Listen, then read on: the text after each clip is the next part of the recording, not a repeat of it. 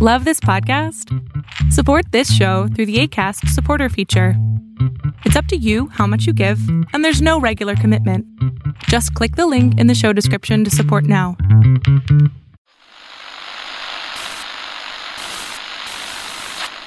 Nine, 12, 10, 28, 2, 23. This is Deep State Radio, coming to you direct from our super-secret studio in the third sub-basement of the Ministry of Snark in Washington, D.C., and from other undisclosed locations across America and around the world.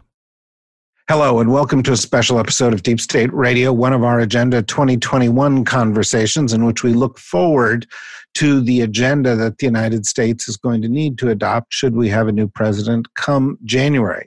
We're very fortunate to be joined by a friend of this podcast and one of the really great public servants that the United States has had over the course of the past several decades. Leon Panetta has served as Secretary of Defense, as Director of the CIA, as White House Chief of Staff, as Director of the Office of Management and Budget, and as I met him first a long time ago as a member of Congress. It's great to have you here with us. Thanks for joining us. Good to be with you, David. I always enjoy the opportunity. Well, I appreciate that. I have to say, recently the conversations have not always been on the most enjoyable subjects. I'd like to start with one directly from the news of the past week that touches upon some of your several areas of experience, and that is the revelation in an Axios interview that the President of the United States has had yet another conversation with Vladimir Putin in which he did not bring up the bounty that the Russians put on U.S. troops in Afghanistan, or the fact that the Russians had been supplying the Taliban with arms. And Trump not only said he didn't bring it up, but he compounded it by saying, his usual sort of many people don't necessarily believe this is true. And once again, essentially taking the word of Vladimir Putin over that of the intelligence community. So this is a kind of a blow and an unimaginable one in the past to U.S. troops, to the Department of Defense, and to the intelligence community. And I was wondering what your reaction was. Well, it's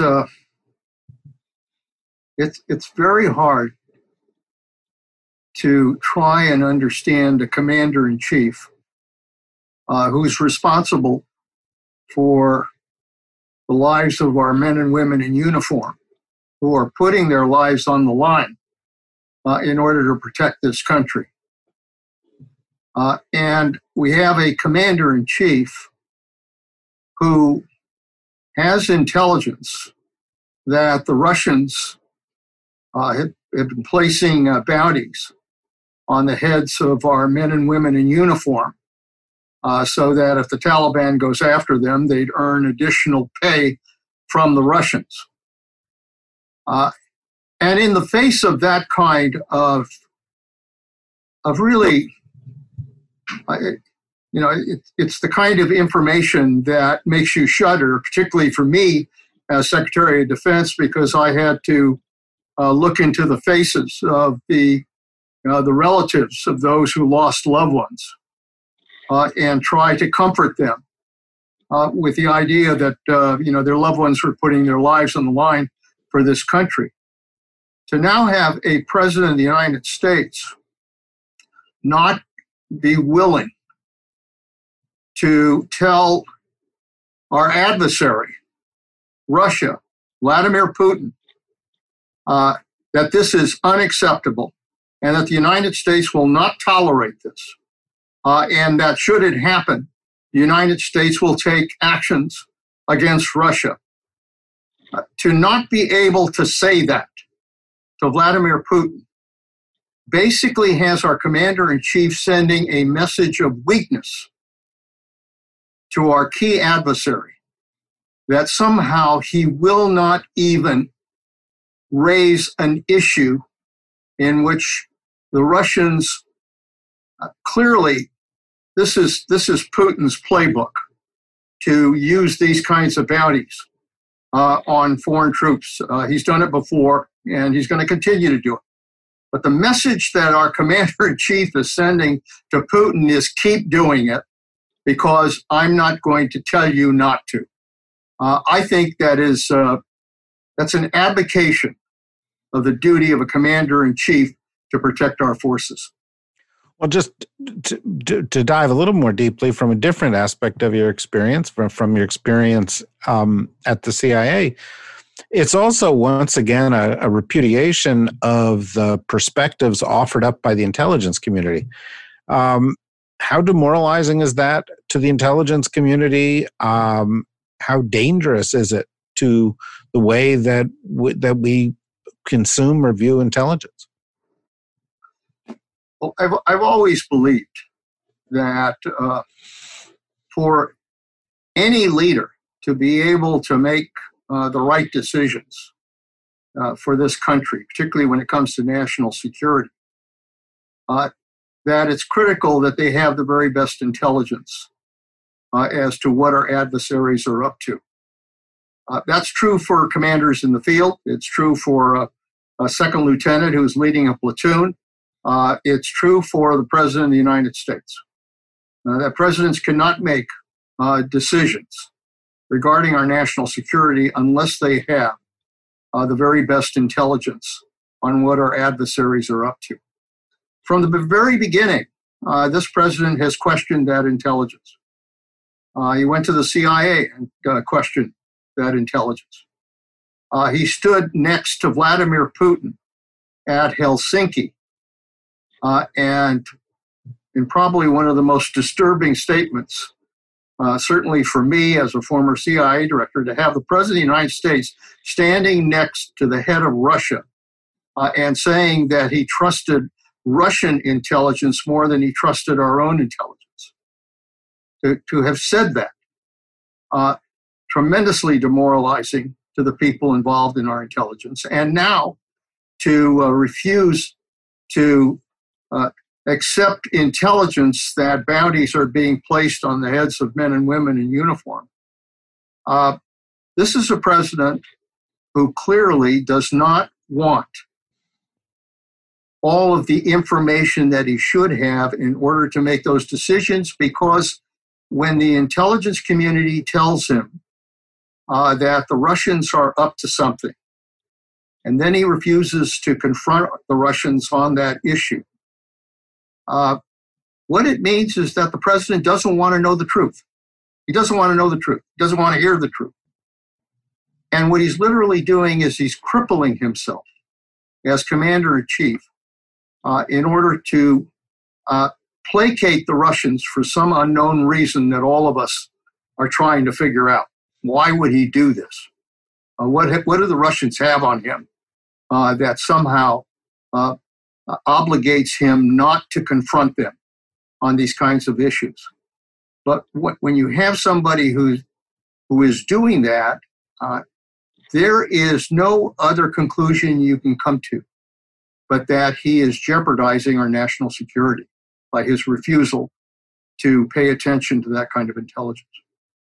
Let me ask you one more question on this before we move on, and that has to do with the fact that the president does this, and the Secretary of Defense does not say, I have a problem with it.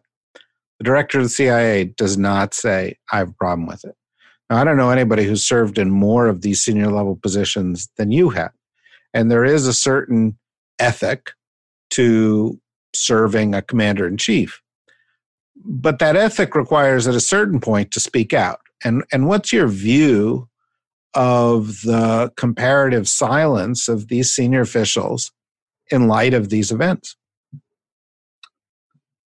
Well, it's a pattern in this administration. We've seen a lot of good people come and go. Whether it was Kelly as Chief of Staff, Mattis as Secretary of Defense, others, McMaster's. We've had some good people that have left because the president didn't want to hear the truth from them. And as a result, they lost their jobs. And so people who are remaining in the administration basically have learned to keep their mouth shut for fear that if they raise objections to what the president is doing, that it's only a matter of time before their job is in jeopardy. That's not healthy. It's not a healthy situation. I mean, first of all, presidents, in order to be effective, have to be willing to listen to those around them who may disagree with what that president has said or done. You got to be willing to do that as president of the United States, because that's the way you get to the truth.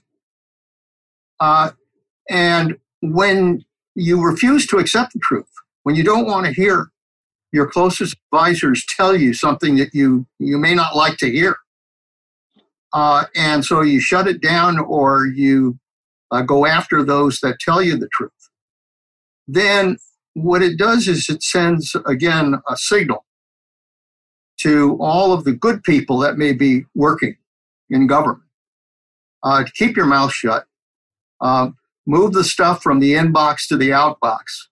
But for goodness sakes, don't rise up and try to challenge this president. Now, I do have to give credit to Secretary of Defense and to the chairman of the Joint Chiefs that when the president tried to politicize the forces at Lafayette Park, and in order for him to have a photo op with a Bible, that they were willing to stand up and say that was a mistake.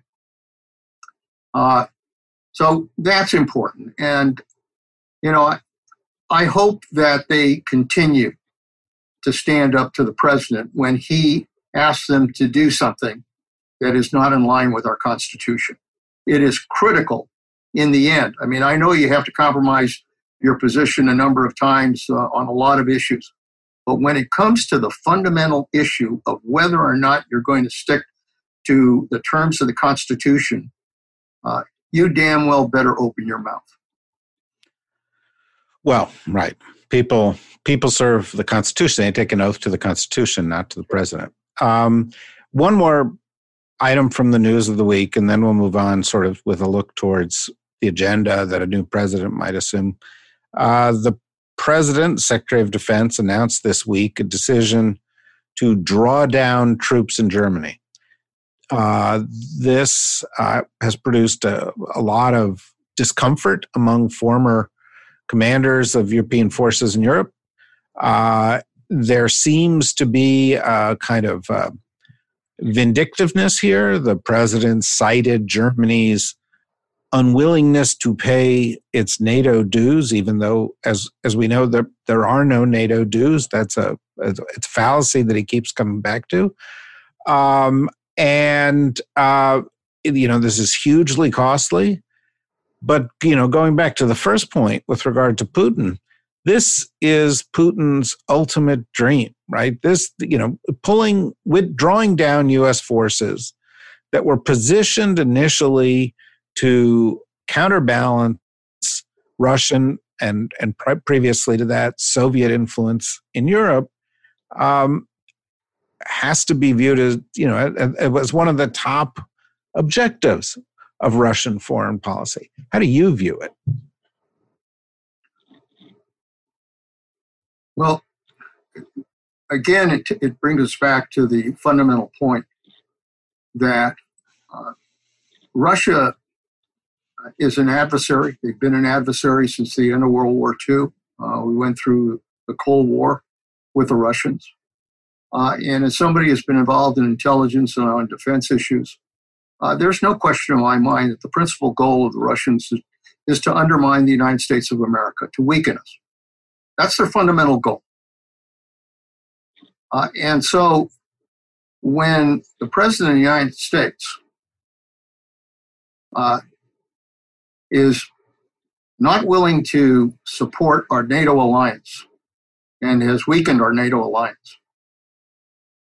By being critical of that alliance and clearly sending a message that he was not going to be a strong partner in the NATO alliance. He's sending a message to the Russians that we're not going to continue to check them. And I think what Putin has done in the last few years, probably began a little bit even in the last administration, is that the president of Russia has gotten a signal that spells weakness on the part of the United States, and that he's going to take advantage of it. And so he went into the Crimea, he went into the Ukraine, he went into Syria, and basically, in many ways, had the United States surrendering Syria to Iran and Russia. The Russians have conducted this interference in our election process, and the president has not really condemned the Russians for their continuing efforts to influence our election. And so on area after area, the Russians have said the United States is weak. They will not confront us. Trump is not going to confront Putin on any of these issues. So the message is they're going to take advantage of it. Now, withdrawing these critical troops in Germany that are a critical part of our NATO commitment, very frankly. I mean, they're an important check. We've had troops in Germany, since the end of World War II. And we've had other bases throughout Europe. And the fundamental purpose of those bases and those troops is to support the NATO alliance. And it's represented a bulwark against Russia. And so now the president is handing the Russians another gift by gradually withdrawing those troops from Germany. Now, supposedly this is about a pout with Chancellor Merkel because they're not putting up enough money. Excuse me, the purpose of the NATO alliance is that all of these allies work together to make clear to the Russians that Europe and the United States will stand together and refuse any effort by the Russians to be able to go after a NATO country. And that's been a very important signal. I think it was that alliance that basically brought down the Berlin Wall and undermined the Soviet Union. There are a lot of different partners that are part of our alliance. I mean, we deal with all kinds of allies.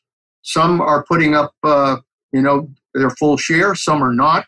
But they are providing troops. They're providing equipment. They are exercising with us with regards to NATO. They're fulfilling their responsibilities.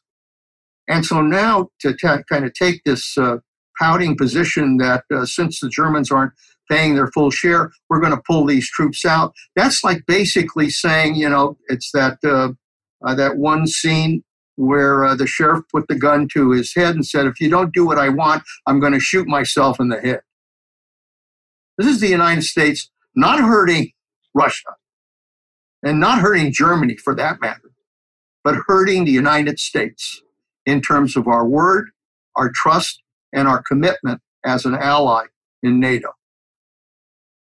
Well, absolutely right. And of course, we know that this Russian effort and this Russian testing of American presidents began actually in 2008 under Bush in Georgia. And it has included Syria and Ukraine under Obama, and it has included further steps in Ukraine and Syria and elsewhere under Trump. And that's a real vector of threat. Chinese have, over the course of the past 4 years, dramatically invested in their military capability and again, taken advantage of American retreat with very aggressive actions against their own people, including in Hong Kong and aggressive actions in South China Sea, Straits of Taiwan. And as we look around the world, we see a variety of threats. And among the greatest threats we see for the United States are internal threats. Saw the economic data today, the worst quarterly contraction in U.S. history. We have the worst unemployment crisis in U.S. history. Assume for a moment, and I'm not suggesting anybody become complacent, but just for the purposes of this exercise, that come the end of January, the president is Joe Biden. And he faces a plethora of demands. Where do I start? What do I undo that Trump did first? What about our alliances? What about our treaties? What about the budget? What about protecting the environment and so forth? What do you think the critical priorities are from the point of view of national security? Well, you've presented obviously the full picture of what we're facing today in the United States, which is unprecedented. I think I've been in public life 50 years. I have never seen the kind of challenges that this country is facing today. Certainly in the 50 years that I've been involved in public service. We're facing problems with COVID-19, which is out of control and impacting across the country. 150,000 dead, and no national strategy to deal with it. We've got a president who's basically running away from this issue. Crossing his fingers and hoping that somehow, it'll take care of itself without any kind of leadership. We've got an economy now. These numbers that have just come out with regards to the impact on our GDP is, we have an economy that is crashing right now, and we see a large number of unemployed. We see what's happening with businesses. This is an economy that is not going to rapidly turn around. This is going to be with us for a while. So the next president is going to have to deal with that as well. And then thirdly, obviously everything going on with regards to concerns about racial inequality, the ability to try to deal with the inequality, sometimes emphasized really through the COVID-19 situation in terms of its impact. And we have this crisis of leadership in this country where a president doesn't want to confront these issues. He's not addressing these issues. He's not like any other president that in facing crisis, leadership is defined by crisis, let's face it. And here we have crisis after crisis after crisis and no leadership to confront. And then add to that the issues we've been talking about in terms of national security, because we have a president that basically has withdrawn from U.S. leadership in the world and left a vacuum that Russia and China and other adversaries are taking advantage of and undermine our alliances in the process. So a new president of the United States, look, first and foremost, I think has to make clear that we're going to, as the United States, we're going to return to the values that the United States is all about. I think it's important for a new president like Biden to embrace the values that we think are important in the presidency of the United States, which is to be honest with the American people, to have a moral fiber as to what's right and wrong, and to work to unify this country. Those are fundamental needs for the president of the United States. So I think a president who kind of sends that message about embracing those basic values is very important. Secondly, I think that the president's going to have to do what this president has failed to do on COVID-19, which is develop a national strategy to confront it, because this thing's going to be with us.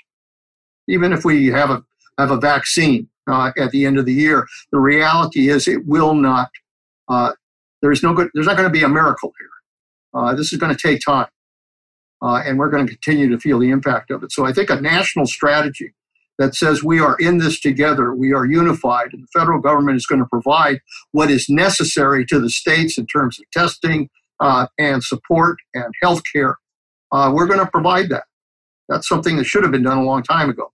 I mean, this president really missed the boat. I mean, if he was really interested in somehow being reelected, his failure to in any way step up and deal with this crisis, I mean, for me is, case closed as far as whether or not this presidency has failed. There's no question it has failed. So a new president's going to have to develop that strategy. I think dealing with the healthcare issue will in many ways help our economy resurrect. The two are related. But I also think you're going to have to provide the support system to try to get businesses and people back to work and provide the jobs that are necessary to get it back to work. So I guess I would say to Joe Biden, number one, restore those values. Number two, deal with these principal problems that are weakening the United States at home, weakening our democracy. And then I think, without question, and I think Joe Biden will do this, he'll send a clear message to the world: the United States believes in world leadership, and that we will restore our alliances, we will restore our relationship with our allies, and we will recognize who our adversaries are with regards to Russia, with regards to China, with regards to Iran, with regards to North Korea. We understand who the bad players in the world are, and we're not going to play footsie with them. And we're not going to somehow allow these authoritarian governments to kind of have their own way. That's going to be a message that will be sent from the president, but also through hopefully a State Department and a Defense Department that will get back to the work that they should be doing, which is the work of not only protecting our country, but also extending a diplomatic arm to the rest of the world. Is there an institutional component to this? I guess this makes me sound wonky, but we have tens of thousands of listeners who are avowed wonks, and that's got two components. There's the Paris Accord, which we stepped out of. There is TPP, which we avoided. There is the Iran nuclear accord, which we have stepped out of. There's the INF deal with the Russians that we've stepped out of. There's a strategic arms deal that expires in February. And at the same time, there are these alliances, both NATO, which doesn't just need to be re-engaged with, it actually needs to be rethought and reimagined for a new era. There, are emerging alliances, in the case of China balancing them with, say, the Quad, coming up with new formulas to counterbalance them in the Pacific. So, do you see that this is sort of a present at the creation 2.0 moment where one of the things the United States has got to do if it's going to lead is reimagine the international system? No, I don't think there's any question that we've got to be imaginative in how do we continue to provide that important leadership in the world, and how do we build the alliances that are critical to be able to protect peace and prosperity in the world. And it really does mean that we've got to, in many ways, rebuild our own foreign policy approach to dealing with these challenges. Look, if there's anything Russia and China do not like, it is alliances. They don't have alliances. They don't build alliances. And the one thing they hate is when the United States and other allies come together to confront them. So what does that tell you? It tells you that's what you got to do. That's what you got to do. So when it comes to Europe, he's got to rebuild NATO. And as you said, I think you've got to refashion NATO in terms of its mission. I mean, we took some steps, obviously, to use NATO in the war against terrorism. But I think NATO can be a hell of a lot more flexible. in terms of how we approach threats in that part of the world and elsewhere. I think we've got to build new alliances in Southeast Asia. I think the ASEAN countries are, a rich area. Their economies are going to continue to grow. The ability to build a new alliance in that part of the world to basically confront China, I think would be critical to our ability to check them. I think we've got to build those alliances in Latin America and Central America again. We always ignore our allies in that part of the world. We have for a long time. We've got to do that. We've got to build new alliances in Africa and North Africa, in the Middle East. Frankly, our ability to build a new alliance made up of moderate Arab countries and Israel to confront terrorism, to confront Iran, I think would be a key to a whole new Middle East strategy in that part of the world. So, yeah, there are a number of steps that have to be taken.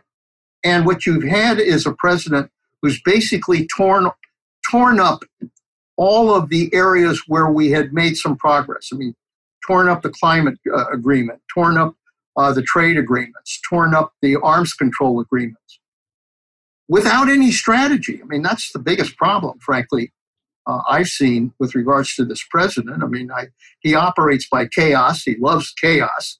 And, there's you could argue that chaos can play a role in terms of foreign affairs. But the only way it can play a role is if you have a strategy for what you do after chaos. This president has no strategy. He's never thought comprehensively about what do you do after you tear up an agreement on climate change, after you tear up the trade agreement in Southeast Asia, after you tear up the Iran nuclear arms agreement, after you tear up these arms control agreements. There is no strategy. And so Joe Biden, a new president, is going to have to develop strategies to basically say, how is the United States going to approach these issues for the future? And that's what you do. I mean, that's what presidents are supposed to do. They're supposed to say, what is the United States going to be like, not today, but in the next 5 to 10 years?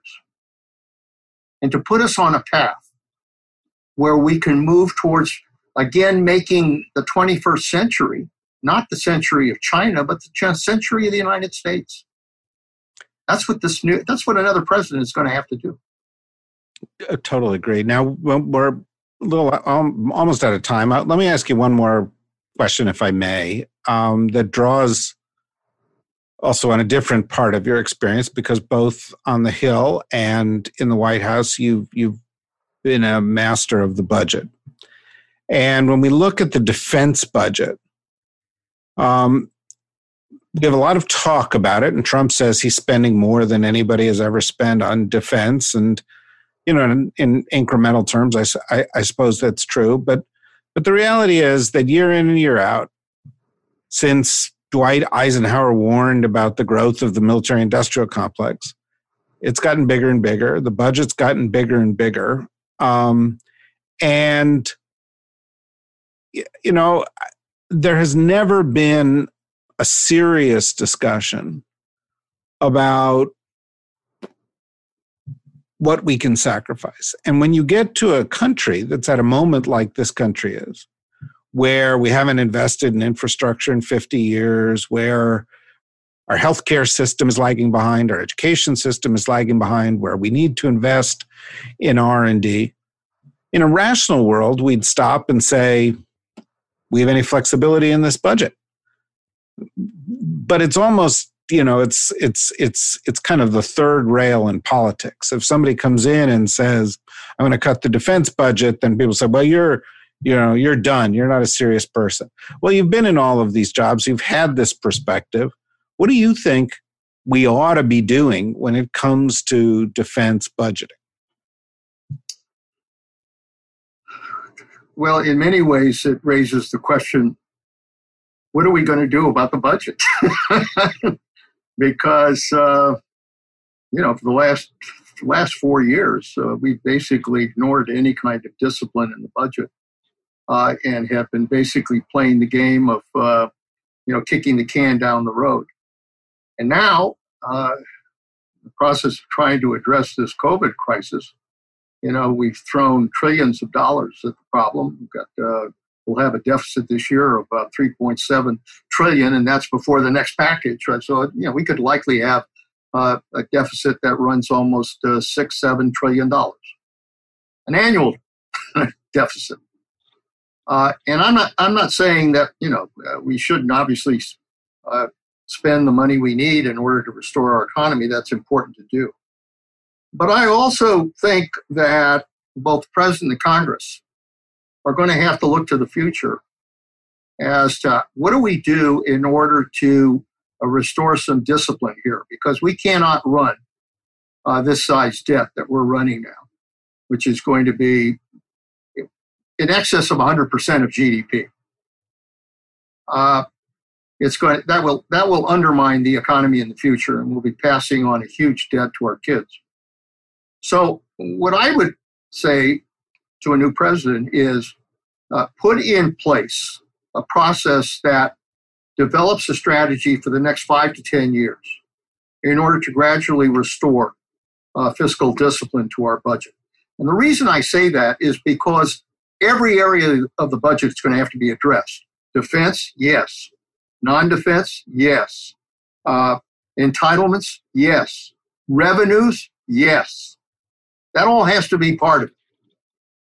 But if you do it in a comprehensive way, then it's not as if you say, well, we're just going to get it out of defense, or we're just going to get it out of the wealthy. I mean, the problem is we've got to look at every aspect of the budget right now and discipline. And if you put that kind of comprehensive, approach together, I think defense can, in fact, find savings without jeopardizing our national security. I mean, good Lord, we have cost overruns in all of these weapon systems. We have duplication. There are ways we can tighten up what we do at the Defense Department.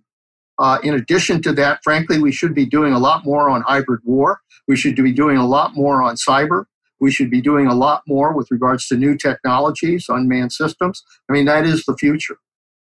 And so there are ways to be able to get this done. And I think if you send that message to every aspect of our budget and our economy, and everybody understands that we're all going to have to sacrifice a little bit, and we're all in this together, then I think this country, in 5 to 10 years might very well get back to restoring some sense of discipline with regards to the budget that includes every area of the federal government.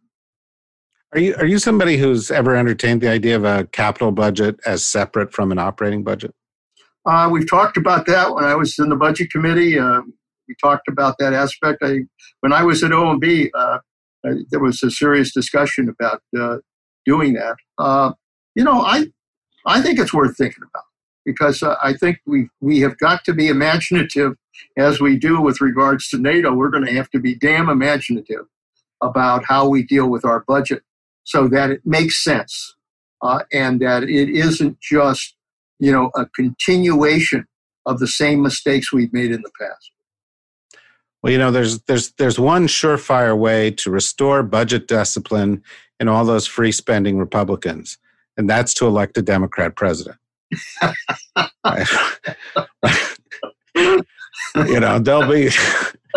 They'll finally get back to a little bit of rigor. Hopefully we'll get there for a lot of good reasons. Hopefully we'll be able to have you back on here to discuss that process. I don't know of anybody else who's got as broad a perspective or who is as thoughtful about these things as you are. And I know that every time that you join us, our listeners benefit. So thank you very much. Stay healthy. And for those of you who are listening, if you want to hear more of what we're doing with the Agenda 2021 program or regular programming, go to the dsrnetwork.com. Look and see what we've got coming, more like this. And while you're there, if you want to become a member, it's easy to do. The dsrnetwork.com. Thank you very much. Thank you, Secretary Panetta. Thank you, David. Appreciate the opportunity, and I wish your listeners well, and I wish you and everyone, please stay well, because we're going to have a hell of a lot of work to do in these next few years. No question about that. Thanks very much. Bye-bye, everybody.